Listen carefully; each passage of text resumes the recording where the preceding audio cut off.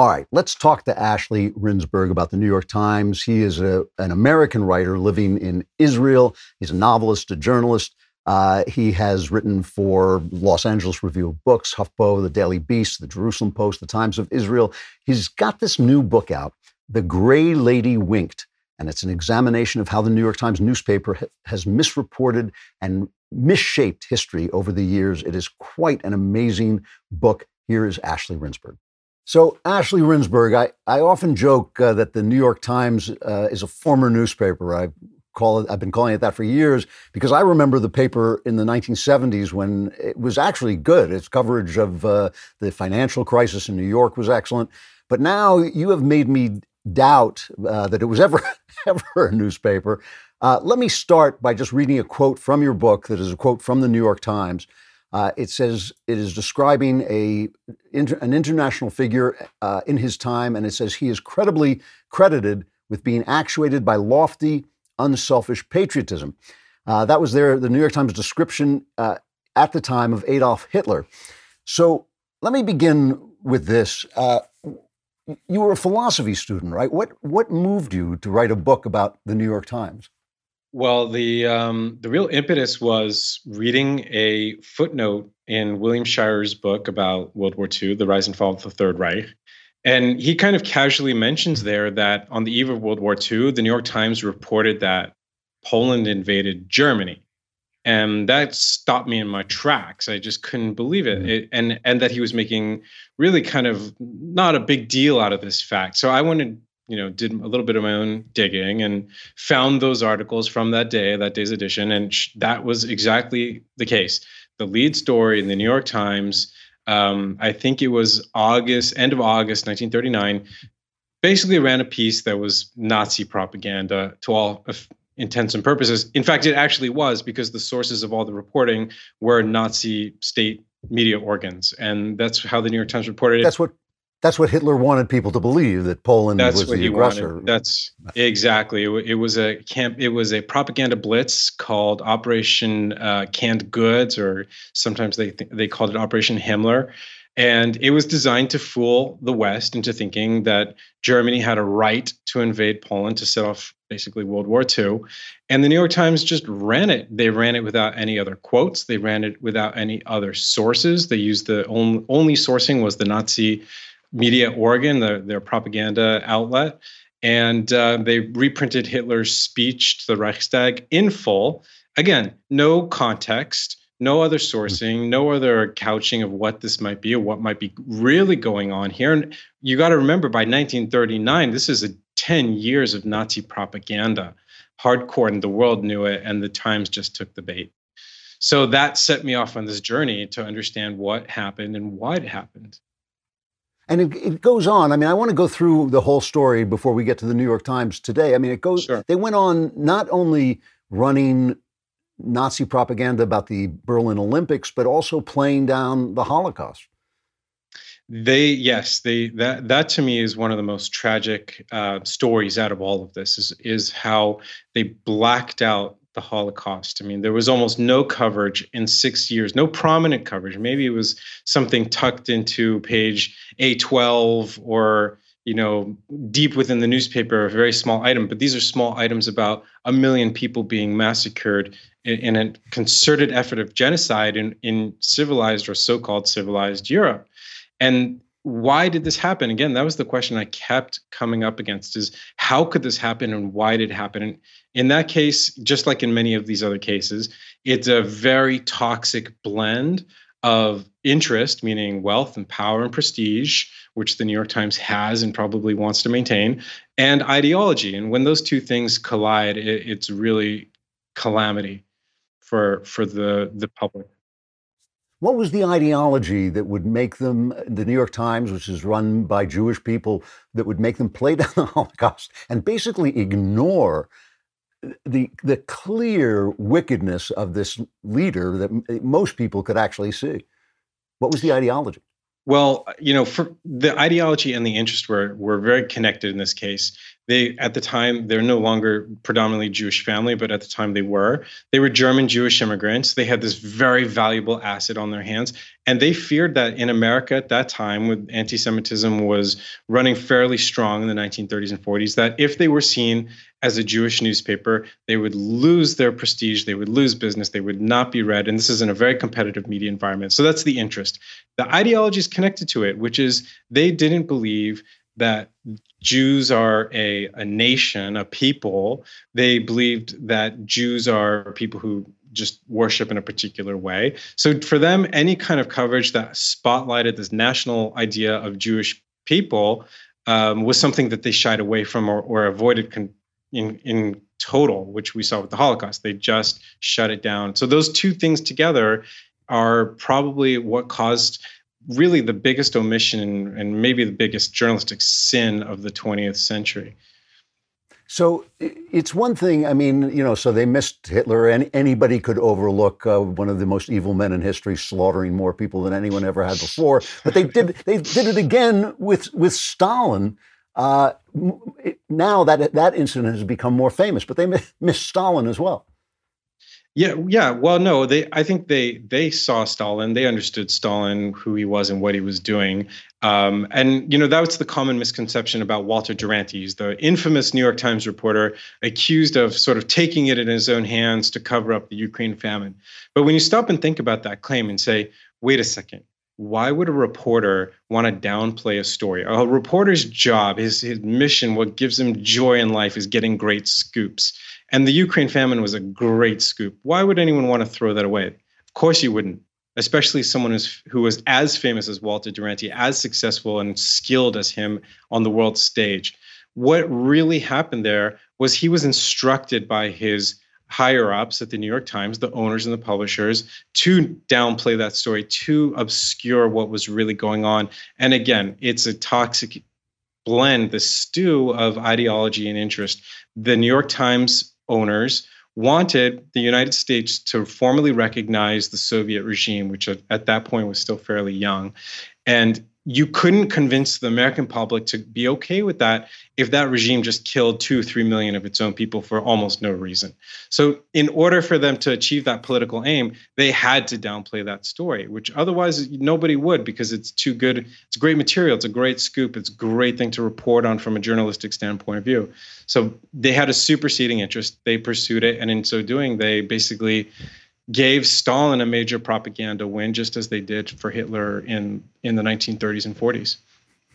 So it's good to remember that this is a newspaper that today, if they can find a mean tweet you sent when you were 12 years old that maybe says something wrong about gay people, they will actually destroy your career. So we're going back in time a little bit, and obviously the people who covered these stories aren't there anymore, but this is still the reputation of the paper, and it goes on. That's two strikes. Hitler and Stalin, two big strikes, but they do it again with Castro.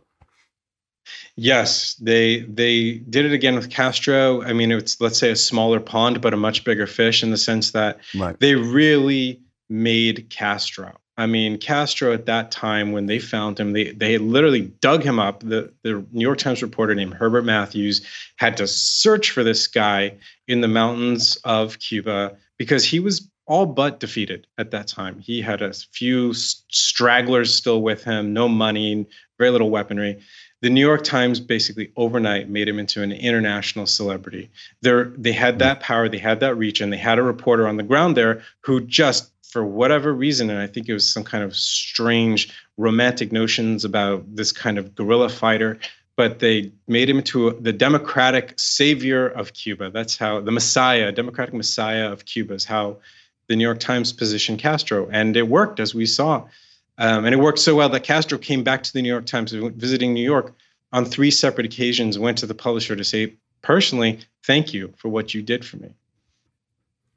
So just one more to bring this up to date, and then we'll talk about the New York Times today. Vietnam. And now this is a reporter, Halberstam, I believe, if I've got his name right. This guy, when I was a much younger guy, this guy was a huge journalistic star. I mean, he was one of the biggest stars, and he was really playing politics in Vietnam and had a lot to do with the way people thought about Vietnam. Talk a little bit about what Halberstam was doing over there. Yeah, like you said, he was this young, brash, often described as brainy, maybe a little too brainy for his own good, but this young guy in Vietnam with, again, you're a New York Times correspondent, a reporter, you have a significant amount of power to influence how people understand what's unfolding on the ground, in that case, in Vietnam.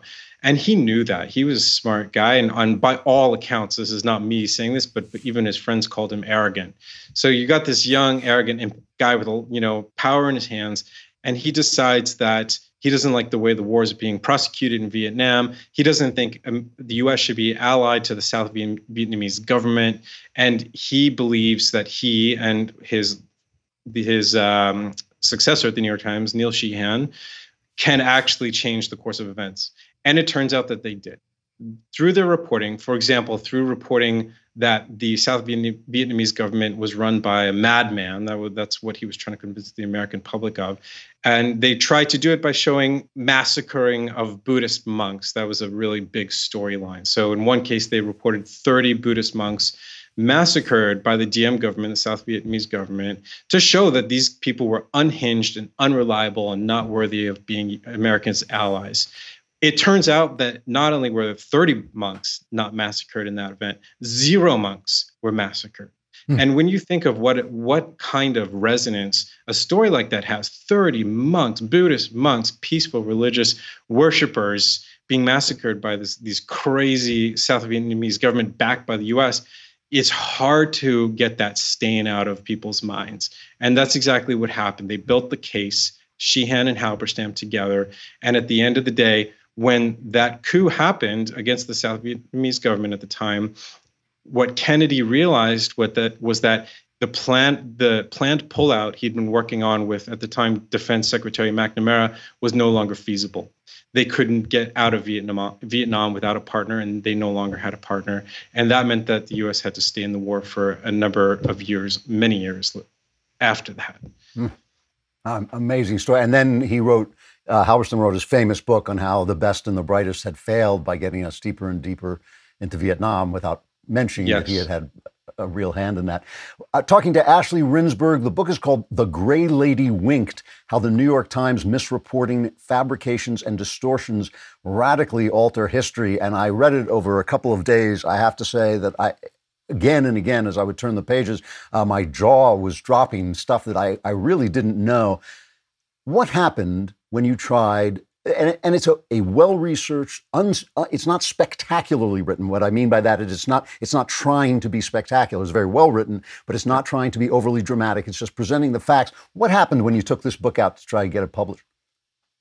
Yeah, no, that's definitely a big part of the story. And we talk a lot about cancel culture today, and we think about cancel culture as people who are on whatever platform or stage they're on and then get yanked off. But a very big and pervasive part of cancel culture are all the people who are not able to speak. Either they're shut out of institutions or they're too afraid to say what's on their mind. And in this case, that's exactly what happened. I went out to very well-connected, very influential people in the publishing business time and again, and none of them said that this book is not worth reading. None of them said that it's inaccurate or speculative or anything along those lines. They all said we can't risk angering the New York Times. And I understood, because they are so powerful. They are a close to $10 billion company, which even downplays the true significance of their power. And nobody wants to make them angry, except for me, it turns out. But nobody else wants to make them angry. And, I accepted defeat for a sort of a moment in time, actually quite a long one, 10 years. And then I saw that, things have changed. The definition of media is no longer what it was. The power is in our hands to go out and to speak out about what we're seeing going on, to carry these messages and to bring them to platforms like yours, where we can actually have a fair hearing. And so I decided this is the best time if there ever was one. Did you bring the book out yourself, or did you actually find a publisher? I brought it up by myself, and it was for this reason. I kept looking around Yeah. and I kept seeing the Barry Weisses of the world, the Ben Shapiros of the world, Andrew people who could go to pretty much any publication they would like to work from or report at or edit or whatever they chose. But they're choosing now to be independent because independence is now, I think, a higher value to a lot of us than prestige, than legacy, than even those massive resources. Because if you're independent, you have an ability to actually speak to people about what matters and not what matters to somebody else or some other interest. And this is a book, I really want to emphasize this is a book that is researched and written at the highest professional level. This is not some guy bringing out like a self-published book who doesn't know what he's doing. This is a really well done book. Any publisher with nerve would have published it, I think, back in the day. So at some point, you're talking about ideology in the New York Times.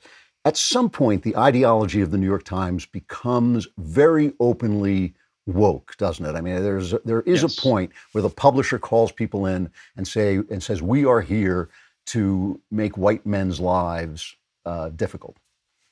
Yeah, Is that a it's, fair? oh, that is fair. I think if you were to look at the sort of the woke graph of the New York Times, it would be a hockey stick. I mean, it happened so fast and it happened so thoroughly. And that's where Barry Weiss, who was an editor, and she, I don't think she's a right-wing person. She's centrist or maybe left of center. That's, I think, how she describes herself.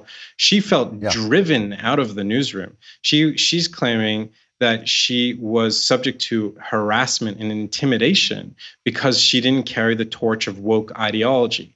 And that's precisely the problem. I think very few of us would have a problem if in a newsroom or in a workplace or in a society in general, someone has this kind of idea about race or equity or whatever they want to believe. It's fine.